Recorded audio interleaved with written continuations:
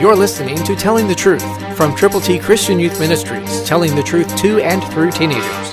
Here is Triple T founder and president, George Dooms. Believe on the Lord Jesus Christ. The Apostle Paul had a personal ambition, a spiritual ambition. Listen to Philippians 3:9, New King James.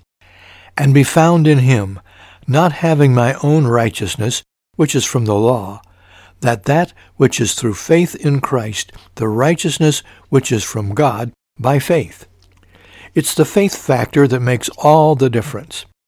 Our righteousness is as filthy rags, but God's righteousness is absolutely perfect. So let's get in tune with the Lord today.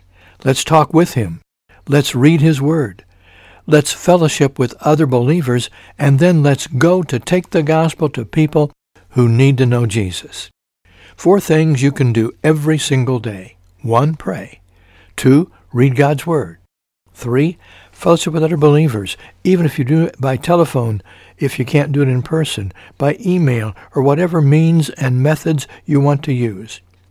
But fellowship, and then activate your influence. That's number 4. Communicate Christianity. Go with the gospel to people who need the Lord. You can, if you will. The determination has to be inside you. So will you go after praying and reading and fellowshipping with other believers? I hope you will. Christ through you can change the world.